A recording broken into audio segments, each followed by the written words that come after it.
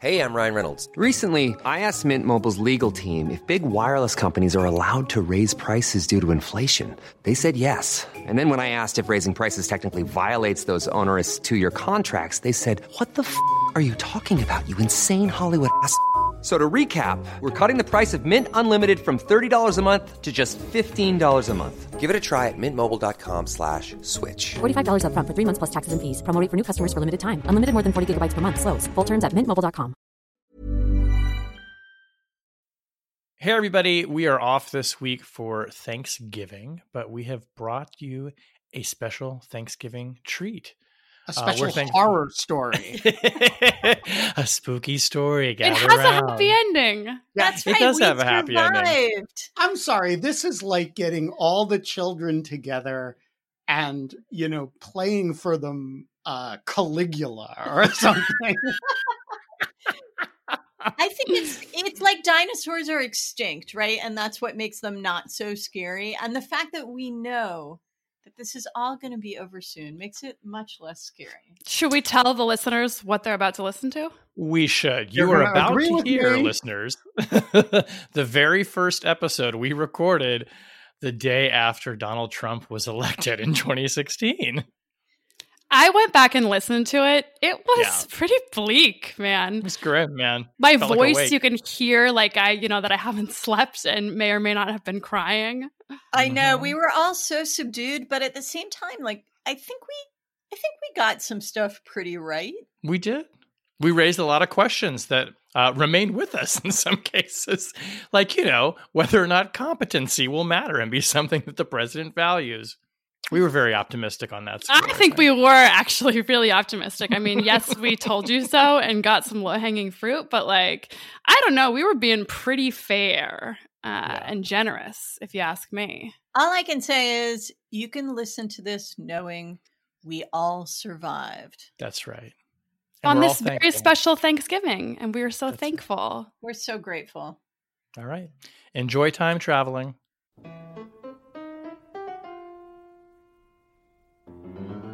Hello and welcome to Rational Security. This is a special joint podcast with the Lawfare Podcast, the first day of the rest of our lives edition.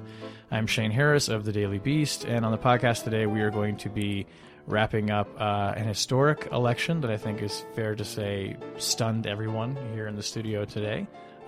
This is not the set of questions that we imagine we'd be talking about today with the president-elect Donald Trump. But we're going to try and go through some of what happened last night, what we see as some of the big national security and foreign policy themes, and questions about going forward and what we can expect on the issues that you all who listen to the podcast care about in a Trump administration. I'm here with my friends Tamara Kaufman-Wittes, Ben Wittes, and Susan Hennessy. Hi, guys. Hey. Hey, Shane. Hi, Shane. Operating on probably not collectively 7 hours of sleep between the four of us. If that. Yeah, maybe. So let's kind of dive right into this. I guess the first big question is, on my mind, is what the hell happened? We went into the election on Tuesday, I think, looking at all of the polls from 538 to the upshot to the scores and scores of polls that have been done. All have seemed to suggest a tightening race, but no more than usual in the last days of a campaign.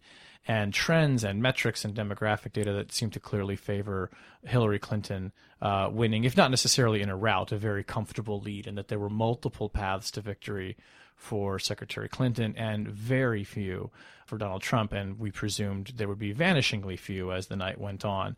It was pretty clear when Florida turned for Trump and then North Carolina that something was wrong in the model, perhaps wrong in the numbers. We'd overlook something. Ben, you have your own election polls forecast that you've been keeping. So I want to sort of kick off with you. What do you think happened here? Why were the polls wrong? And if so, why were they wrong? Well, the polls are clearly wrong. And the polls were wrong across lots of different states by, in some cases, a significant margin, in some cases, a small sort of within the margin of error margin that is the difference between a reasonably close race that she wins and a reasonably close race in which she loses. But the polls were definitely wrong, and they were all wrong in the same direction. And that does suggest one of two possibilities to me. One is that the much vaunted Hillary turnout operation did not, in fact, successfully turn out the large numbers of minority voters who were going to be as offended by Donald Trump as one would expect minority voters to be offended by him. And the second possibility is that there is, in fact, a hidden Trump vote of a large number of very resentful working-class white people who did turn out. Now, I think it's going to take a while to figure out which is the dominant theme there, but I suspect that both of those were going on. Do you guys have any thoughts on what you think went wrong or where Yeah, people's I mean, blinders were? once again, it is the vindication of Nate Silver, who always said that, even though he was sort of maligned for giving Trump 30% chance, when others said it was much, much smaller than that, he basically posited exactly what happened, which was both that Hillary would take the popular vote and Trump could theoretically win the Electoral College, which is, of course, what happened. And also the notion that, he really went all in on this notion that if one poll is wrong, if one state is wrong, it means something is happening, right? There's a network effect. And that's why you can't say, that there's just this, 5 or 10% chance that it was something more substantial than that. It's hard to know where to focus the autopsy at this point, right? Hillary ran, an excellent campaign, really amazing ground game coverage. I actually went up to Pennsylvania this weekend to canvass. I was incredibly impressed by sort of the sophistication of the outfit and kind of how quick they were able to mobilize people. Obviously it came up short here. I think it's, the sort of the demographic questions are going to be incredibly important to not just the future of the Democratic Party, but also the future of the Republican Party and what lessons they choose to learn from this, and if they learn the right ones or the wrong ones, or enduring lessons or temporary lessons. But I think other than those questions, sort of, it may be time to just leave the polls behind and say, we got a hell of a job ahead of us, and start figuring out what exactly is going to come next. Yeah, so I think there was some commentary on the news networks last night about whether the outcome here spells the death of big data in election campaigns, both used by campaigns and also used by the media to track campaigns. I don't know yet whether it makes sense to draw precisely that conclusion. And I actually think that it's very, very difficult to draw any clear conclusions about what went wrong from an election that has this close a result. Yeah, this was razor thin. And our 79 electoral votes, when she gets the popular vote majority, is not a mandate. Right. And yet, the Electoral College did exactly what it's meant to do, which is take a razor thin majority and create a larger mandate, although it's still not overwhelming. But when you have an election that you win or lose by this few votes, it means it could very, very easily have gone the other way. And there's any number of potential factors whose small impact, however marginal, might have been, the tipping point. And so I think I have no doubt that Hillary Clinton campaign people will be up nights for years to come trying to figure out those counterfactuals. But I think when you have an election this close, it's pretty much impossible. To what extent do you all think that any national security issues, whether it be the war in Syria, the fight against ISIS, radicalism, countering violent extremism, Islamic radicalism, as Trump insisted on calling it, to what extent did these themes or these debates that in many cases do divide people, do you think drove people to the polls? I mean, we're really talking about, a turnout. Every election is about turnout, obviously, but it seems like there was an impassioned, highly motivated group of people that turned out for Trump in key counties that flipped from blue in 2012 to red now. Do you think that there were issues that are sort of germane to what we talk about that were driving those people, or were these wholly different issues? Yeah, I actually think that in the broadest sense, this was a campaign framed around change. Mm-hmm. And Clinton said, what kind of change? Trump said, do you want change or 4 more years of Obama? But it was about change. And everything we see in the data about Trump supporters suggested that even if they weren't comfortable with his specific proposals, they wanted somebody who would shake things up or blow things up, as the case may be. And so I don't think that national security issues figure much into that kind of thinking, because to the extent that national security figures into American political campaigns, it's usually about fear, not about change. And fear would drive people away from a change agent, not toward it. I do think, though, I was mulling this over last night and this morning, and I do think there's one way in which our broader national security conversation, really the conversation of the last 10 or 15 years, has figured into this campaign, which is that whether you're on the left or on the right, there is sentiment on all parts of the political spectrum that the way in which America is engaged in the world in the last 10 or 15 years is unsatisfactory. You know, whether the wars in Iraq and Afghanistan probably symbolizing this to voters on the left and right more than anything else, with 2/3 of Americans judging these wars to be a failure in public opinion polling. And so what that creates, I think, is a permissive environment for a candidate who, like Donald Trump, doesn't have foreign policy experience. So it's not, people are not looking for somebody who is a safe pair of hands in the world. They're not happy with the way the U.S. is engaged in the world. They think that we are not out there doing good things. And even though they might disagree about what we should do, they know they want less of what they see. And so they're willing to vote for somebody with no street cred on national security because they don't see engagement on national security as beneficial to them. Like, I also think that, I don't think that any one of those issues are actually what drove people to the polls, especially in the numbers and makeup that we saw. I do think, though, that Trump successfully used sort of national security issues to advance and create a narrative that ended up being really very enduring. And that narrative was that there are these problems that exist in the world, and that the elites or the left or sort of or the group in power, they don't want to call them by the same names. They don't want to address them in the racial terms or the class terms or sort of the terms in which there's a common understanding. And so what happens is that somebody like Donald Trump comes along and offers the wrong answers to those problems, but because he's able to frame them in a way that connects with a particular base, it feels like that's more of a solution than the kind of wishy-washy elite, well, it's not radical Islam, we're not at war with Islam, we're not this, but it's complex, and this is, Sunnis and Shias. I think for a huge amount of voters, they're like, what is that? You're getting it wrong. Yeah, when Donald speaks to weakness somehow. Exactly. When Donald Trump looks at them and says, it's Muslims, and you have to say the word radical Islamic terrorism, I think that resonates. And I do think that in different ways, that was Donald Trump's message, and that's what got people to the polls on last night. So I actually would go a step further than that. I think, broadly speaking, national security issues played a very substantial role in Trump's campaign. It's just that it's a slightly indirect role.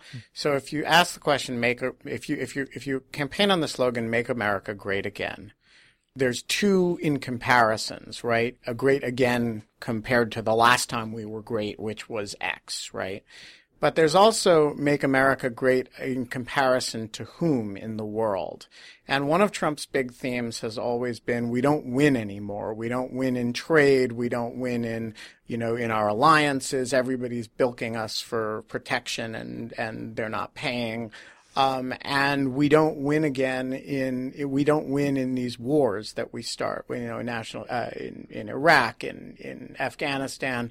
And I think when you put all that together, he is describing pervasively a posture of global weakness, whether correctly or incorrectly, and I think incorrectly, but that's core to the whole Make America Great Again thing, is the idea that we're getting our butts kicked. And he merges the national security arena and the trade arena. And I think that's a really significant component of the way he's presented himself. I would even go one more step further, I think, beyond that. And I mean, clearly one of Trump's tools, even before he became a candidate and before he became the nominee, was this sort of propping up of the other, which I think was most visibly demonstrated in insisting that President Obama wasn't born in the United States, which speaks to a paranoia and a mythology that not only was he not born here, but he is somehow in league with the people, i.e. the Muslims and the terrorists who are trying to undo us. I mean, we remember that famous New Yorker cover with Michelle and Barack in the Oval Office doing the fist bump and dressed up like, militants, speaking to this absurd paranoia about them. And I think he used that. And I mean, if you look at the base of his support, which is now a pillar of the Republican Party, it would seem, in the alt-right and in white nationalism. These are people who not only hold up, the president's otherness, but believe that there is, in fact, a conspiracy on the part of the government to weaken us, to sell us out. They think that the Iran deal was an effort to do that. And so I think, Ben, like even the way you're saying indirectly, it's all sort of part of the same argument, right, that goes to his point that we are weak, we are no longer great because these people who are leading us have failed us and sold us out. Right. There's also a way directly, and I don't think we should be shy about saying it, especially over the coming weeks and months. There is a direct national security issue that is the reason for Trump's victory, and that's the national security threat of white supremacy and the national security threat of guns. Guns are the number one domestic national security issue. Period. That is factual. And I know that taps into lots of sort of homeland views of, Second Amendment, and there's real cultural divide there. But whenever you actually look at what people are concerned about, what law enforcement is concerned about, those are the kinds of threats that manifest. We actually saw a mass shooting that occurred yesterday in Southern California at a polling location. Ben and Quinta authored a post late last week, I guess, that was talking about thinking about Donald Trump's supporters in the language of countering violent extremism. I think that's it's really important that the national security community not lose focus here. Extremist ideologies that pose a violent threat to others, that is terrorism. That is our jobs of what we're supposed to be focused on here. I think that we, fairly or not, and sort of what the real reason for Trump's win or not, those people feel emboldened. They now feel that they really are the silent majority, that other people hold their views as well. I think that we are likely to see an uptick in violence, an uptick in hate speech, race-based violence. And so, look, I think we really need to be thinking about that, both in understanding sort of the future of the Trump presidency, and also the future of how we're going to think about these groups of people. It's got to be in the language of terrorism and violent extremism. It's an interesting point that the last time we had a significant resurgence of white supremacist-linked terrorist violence in this country was in the mid-1990s, and it was during a Democratic administration that found itself very defensive on issues of gun rights and federal power and things like that. And so it will be interesting to see how a Republican administration navigates this, because Susan, I think you're right that these are groups that clearly feel empowered by this victory, and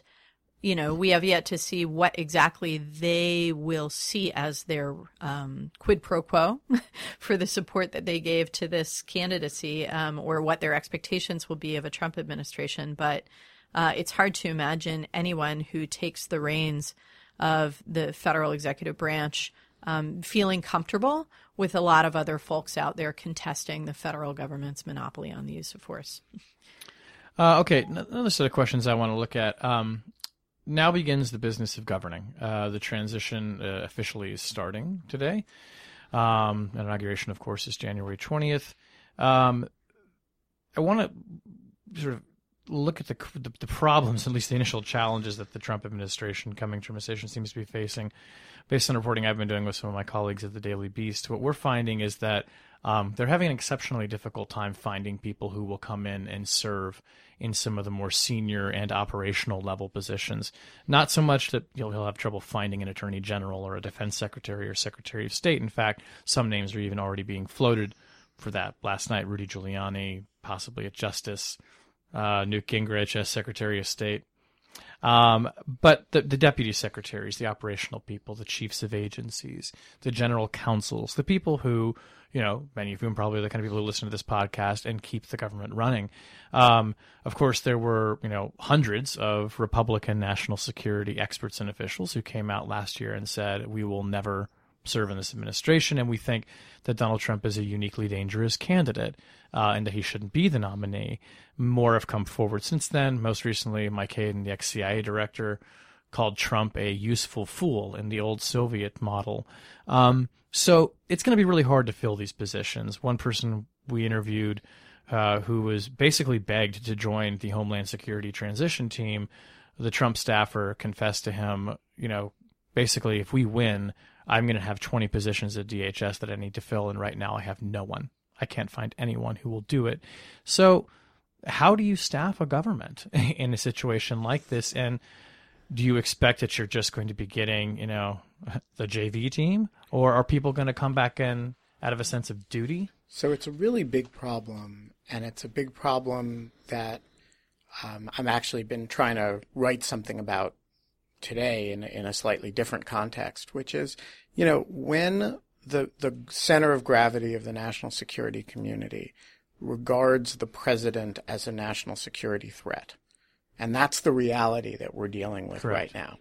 It is very hard to find national security professionals of any reputation or experience who are willing to represent him and work for him.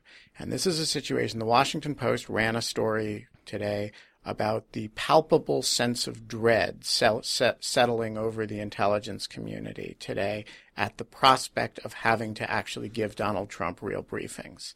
And so, look, there are a lot of reasons why the intelligence community and the larger national security apparatus regards him with dread. Some of them are the illiberalisms that we were talking about before. Some of them are the bizarre and continuingly unexplained links to Vladimir Putin and the attitudes about Russia. And links, let's be very clear, about which he has given completely contradictory statements and explanations. Correct. Some of them are the very peculiar and erratic behavior, which, this is, the intelligence folks are a stolid and bunch that, tends to be pretty tight-lipped and care about what people say. And this is somebody who shoots from the hip and says all kinds of things. And so it's not surprising under those circumstances. And then there's the other factor that has certainly appalled lots of CIA people, which is the joyful insistence that, a new era of waterboarding and killing terrorist families is just around the corner. And it is not a surprise that if you behave that way, it becomes very difficult to fill mid-senior level management positions in a variety of agencies. And I think, look, there's only two possibilities here. One is that we end up with a real JV team, and that's a terrifying idea. That that you have a national security apparatus led by somebody this erratic and peculiar, who has nobody strong around him. And the other possibility is that he, in fact, surrounds himself with strong senior level people, who then attract a stronger lower or mid-level cadre. Even if you're really suspicious of and anxious about Donald Trump, as I certainly am across a lot of axes, the possibility of a Trump presidency staffed entirely by mediocrities is a genuinely terrifying possibility. So look, I've had a conversation with at least, 3 or 4 people just today about whether or not they're going to resign their positions, at various parts of the government. This is an area in which I've had a complete change of heart in the past 24 hours. Before, when it was sort of clear that Hillary was going to win, I was very much, cheering on this idea that like no reasonable person should serve, and everyone would just resign, and it was going to be this sort of statement. Now I'm with Ben. I think it's a question of duty. It's a question of a lot of people's lives are going to depend on the government and the United States getting this right. We need smart people. I gave some specific advice to a friend who it was actually advice that was given to me whenever I was joining the federal government, and that's not quite in these concrete terms, but that you need to draft a resignation letter, and you need to keep it in your desk drawer. And the first moment that you are asked to compromise the safety of this country, your personal values, the rule of law, you have to be prepared to resign your post. And that is the only way to effectively serve in this kind of administration. And that needs to be not just sort of a mantra in your heart, right, that you're always ready to quit, but that you're actually like financially prepared to quit, that you, the moment you are serving someone where you aren't prepared to walk away, because that will be the only power that people have, then you get in a situation where you start rationalizing and compromising. Look, we're in a very delicate place right now of wanting, of all of our fortunes being tied together, and wanting our president to succeed because he is our president and this is our country, versus a real fear about normalizing this. Obama gave, a very conciliatory speech today. Hillary Clinton gave a really lovely concession speech earlier, sort of about the peaceful transition. A fear that sort of over the weeks and months that come, we're going to whitewash away what happened and pretend as though this is sort of business as usual. The people who serve, I think it's their duty, but they have a very fine line to walk, and I just wish them a lot of courage, honestly. So, Susan, I think the advice that you gave to your friend is excellent advice. And I would say that the concern about kind of finding ways to justify or override your discomfort and, stay in place is a real concern.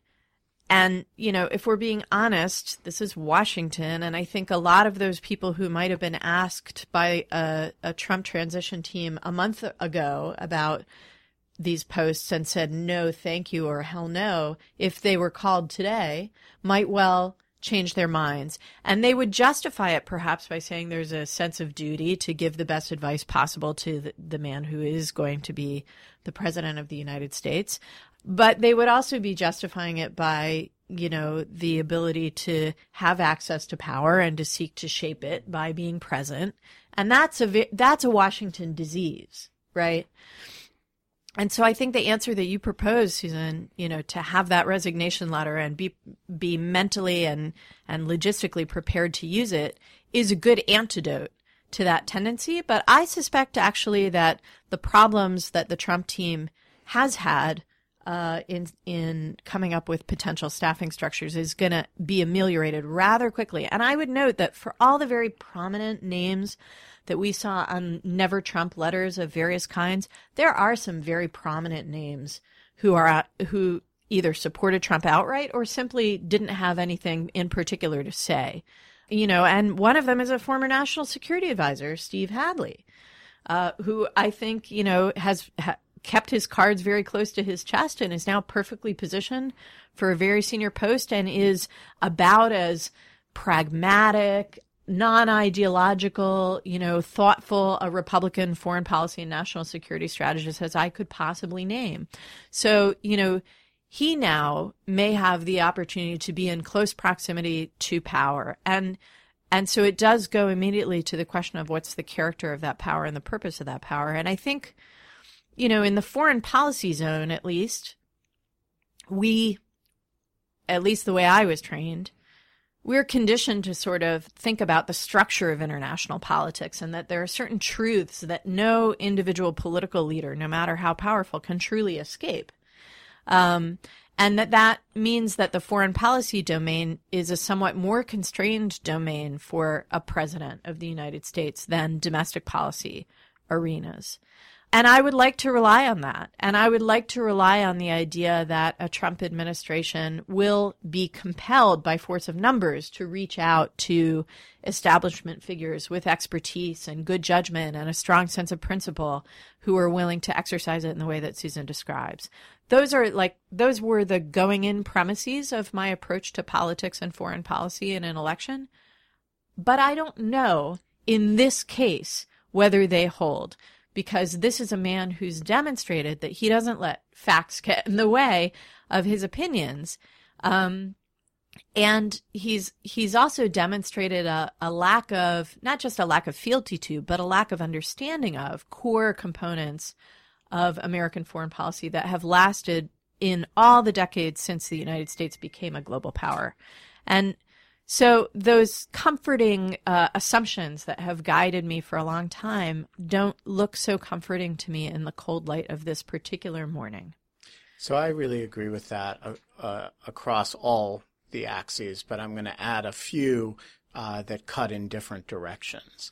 So cutting in the more alarmed direction is the fact that while the president may be more constrained in terms of the list of things he can do in the foreign policy arena in pragmatic fashion, he's less constrained in the legal sense. And so, one of the reasons that presidents don't do certain things in the foreign policy arena, it's, not that they can't, it's that it would be nuts to do those. And so you assume a rational actor, and the rational actor will always behave within a very limited set of parameters. Well, that raises the question of whether you're correct to assume a rational actor. And in this case, I think you can kind of make a case both ways. You cannot make a case that this is an actor with rational rhetoric, but you can make a case that this is somebody who's conducted his business affairs in a fairly rational fashion over a long period of time, if not an ethical fashion. So cutting the other direction is the fact that because he doesn't know anything, this is not somebody who has very strong policy ideas about specific stuff. He works in mood. And that means that if you imagine that he appoints somebody Secretary of Defense and somebody as Secretary of State, you could really imagine that those people are delegated in a way that Barack Obama or Bill Clinton or even George W. Bush, who was not an intricate policy mind, but really did insist that he was the decider, as he put it, right? That these people, would never have tolerated. You could imagine a delegation of a lot of stuff to them. And if you go back to the alleged conversation, which I certainly have no reason to disbelieve, between Trump's people and Kasich's people about whether Kasich would be vice president, remember, Trump offered him, you can do foreign and domestic policy. And Kasich's people asked, well, what's the president going to do? And they said, oh, Trump will make America great again. And so, this is brand ambassador. Right. So I think you could really imagine a situation in which major cabinet officers are wielding enormously more day-to-day function, and that could be a real ameliorating effect. Finally, working in the other direction, this, is, the fact that this is a guy who, while he doesn't have a lot of specific policy ideas, does have some very kind of dramatically significant policy moods. A real hostility to trade, a real hostility to, a set of signed agreements with major countries. And you don't have to have a whole lot of policy detail to tear up a lot of stuff, including, including the nuclear deal with Iran, including the nuclear deal with Iran, including NAFTA, including all kinds of things that are just sort of assumed that the United States is committed to. And so I think there really is a question of which Donald Trump shows up. Okay, but isn't that... and every day. Yes, right. Each day. But isn't that why those well-meaning, thoughtful experts should be there? Is just, to say when he flies off the handle and says, tear up the deal, to sort of walk him back or sober him up? I mean, I want... Or do you think that it's a fantasy to think that a personality like that can be constrained? So I want them there because I want their resignations. I want their public resignations when he behaves completely irrationally as a decision-forcing mechanism, and I want their counsel. Now, there's certain exceptions to that. I wrote a number of months ago that there are certain positions in the Justice Department that I don't believe an ethical lawyer can take, given the things that Donald Trump has said. I don't see how, given what he's said about Muslim Americans and how you could ethically sign up to run the Civil Rights Division, for example. But I think those positions are exceptional. And by and large, I want him surrounded by as many grown-ups as possible. So I sort of can't believe that I have to ask this question about the next president of the United States, but I do wonder whether or not Donald Trump possesses the ability to empathize with other people. So we talked about the fact that he's going to get the presidential daily brief. He's going to be presented with a body of evidence that's going to be really difficult for him to deny. The briefings often include images of things that can be very, very difficult to look at and to forget, and to not feel galvanized. Right? It's one of the reasons why people in the intelligence community take their jobs so seriously. And so I wonder, both sort of in the intelligence space, right, as he looks at images of people who've been harmed by chemical weapons, right, I mean, sort of the actual devastation on people's lives, or whenever he, rips up his first trade deal and people start hurting. I wonder whether or not he sort of possesses sufficient human compassion to want to course correct.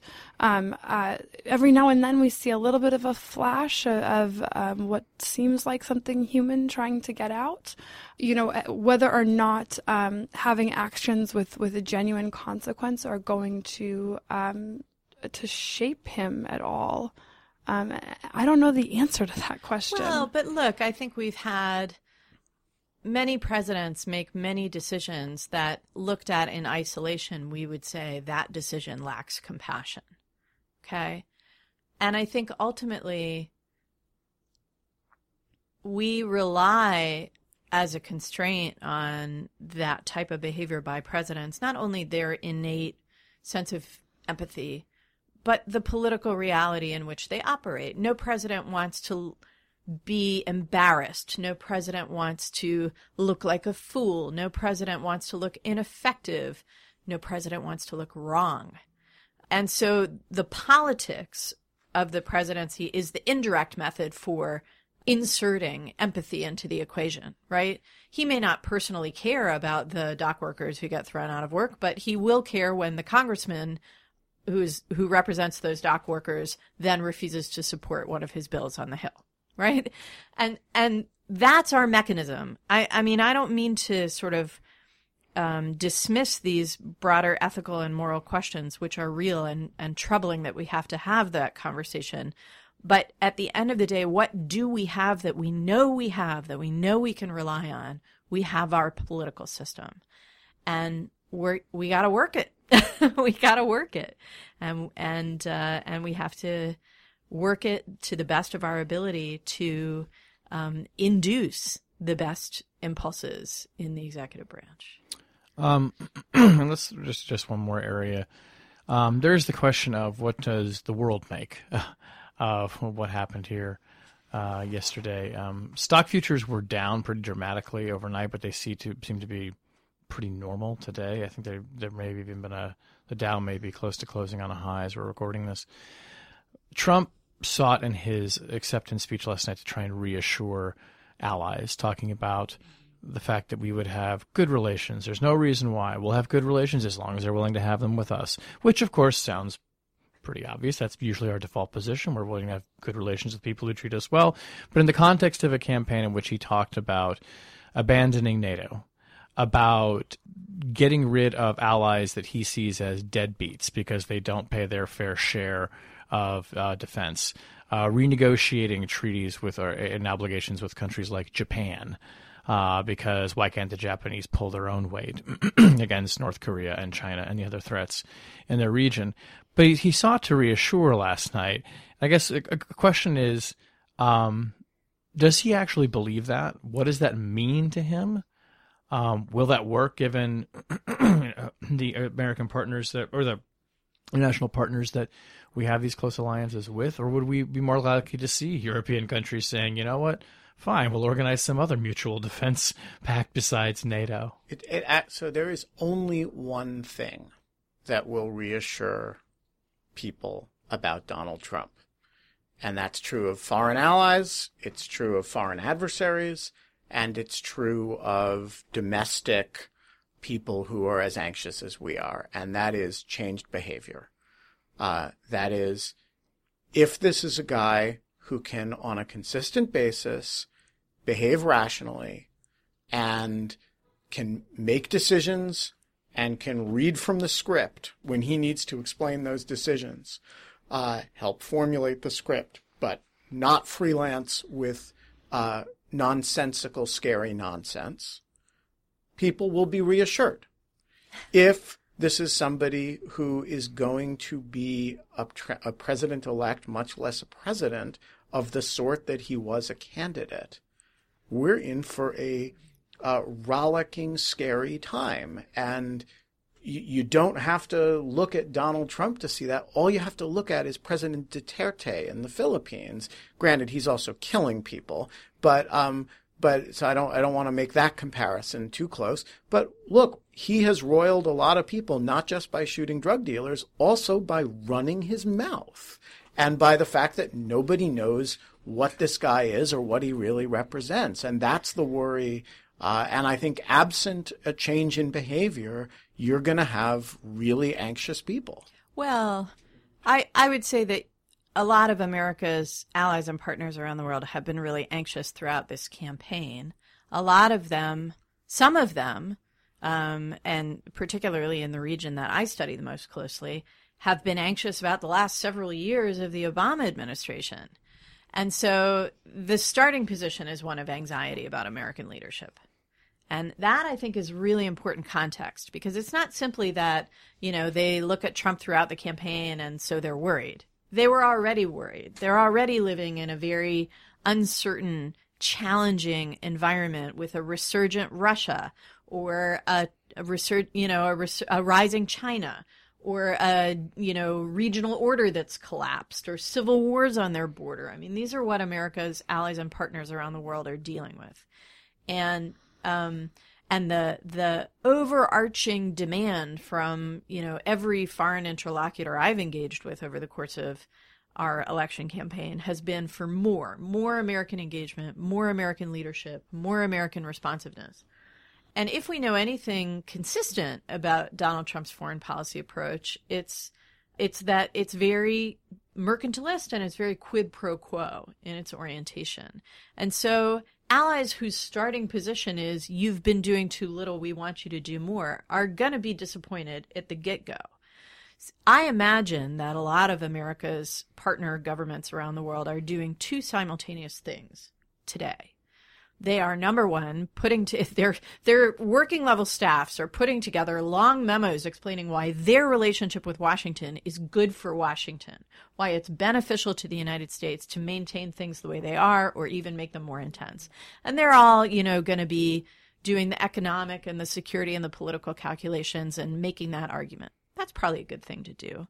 But the other thing that I'm sure all of them are doing, not at the working level, but at the level of political leadership, is they are all figuring out what they can do right now without the United States. If the United States really is not going to be in their corner, what's their plan B, and putting into place the steps to implement their plan B now. They're not going to wait till January 21st. They're not going to wait until they have their first White House meetings. They're doing it now. And to me, when we're dealing with anxious allies already, it only reinforces the tendency we already saw towards self-help. And so to me, that creates a much more challenging set of problems around the world for the United States. And just to close it out, going back to the point we were discussing earlier about will the Republican foreign policy establishment come home, quote unquote, to a Donald Trump administration, this is where it's going to matter. Because those establishment folks, number one, have the relationships and can try to reassure and head off some of that self-help behavior. And also, they're the ones who can explain to Donald Trump what the consequences for the United States will be if those allies are not reassured. If they're not there and that doesn't happen, countries are going to go gallivanting off in their own directions. I just want to say one additional thing about that, which is it's not just that they're going to do self-help. It's they're going to look for alternatives. And there are two really big alternatives out there. One is Vladimir Putin and one is Xi Jinping. And they're not great alternatives, which is why these people, these countries haven't turned to them before. But you don't have to make America too much less great before they start looking like viable alternatives. The other thing I think it's important to note, and I think this goes back to the question of temperament and personality, and that's the importance of being able to sort of bifurcate relationships in the political sphere, especially whenever you're working with foreign policy.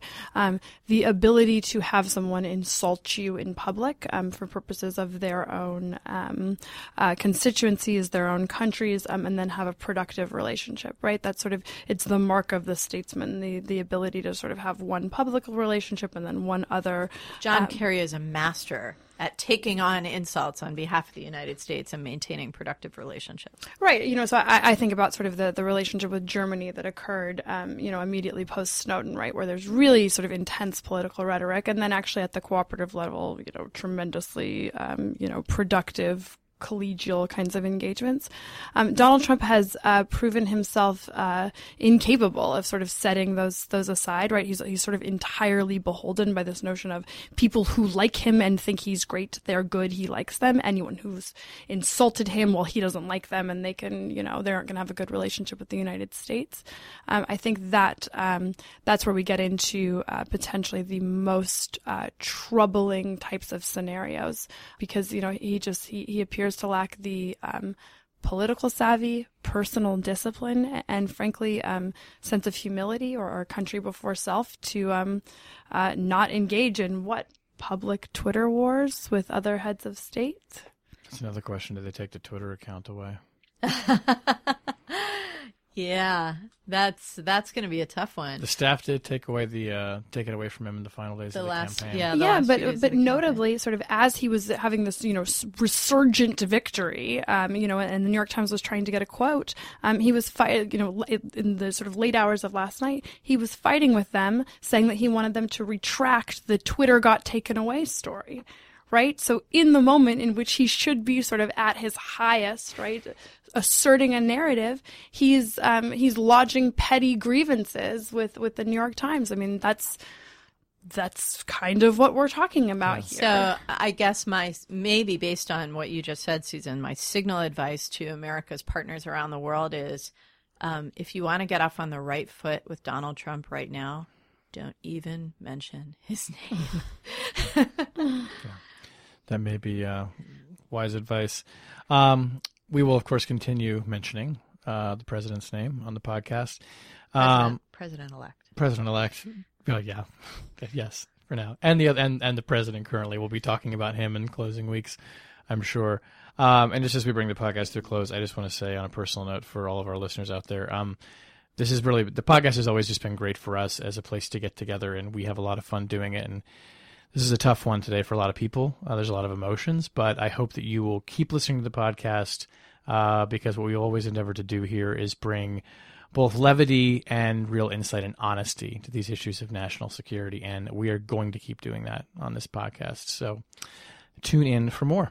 And that brings us to the end of the podcast. Rational Security is, of course, a production of Spaghetti on the Wall Productions.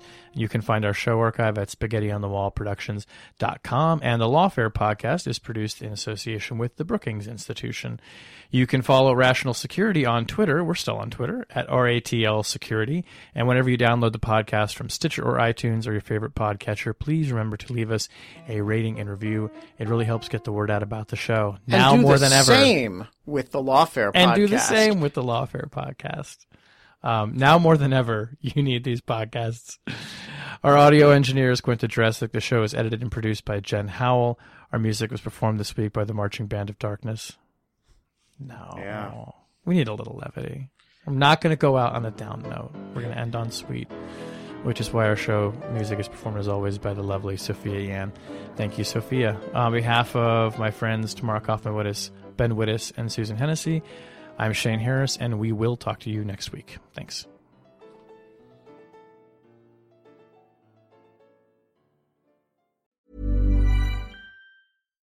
When you make decisions for your company, you look for the no-brainers. And if you have a lot of mailing to do, Stamps.com is the ultimate no-brainer. It streamlines your processes to make your business more efficient, which makes you less busy. Mail checks, invoices, legal documents, and everything you need to keep your business running with Stamps.com. Seamlessly connect with every major marketplace and shopping cart. Schedule package pickups and see your cheapest and fastest shipping options from different carriers. With rates up to 89% off USPS and UPS rates. And with the Stamps.com mobile app, you can take care of mailing and shipping wherever you are. Make the same no-brainer decision as over 1 million other businesses with Stamps.com. Sign up with code PROGRAM for a 4-week trial, plus free postage and a free digital scale. No long-term commitments or contracts. That's Stamps.com. Code PROGRAM.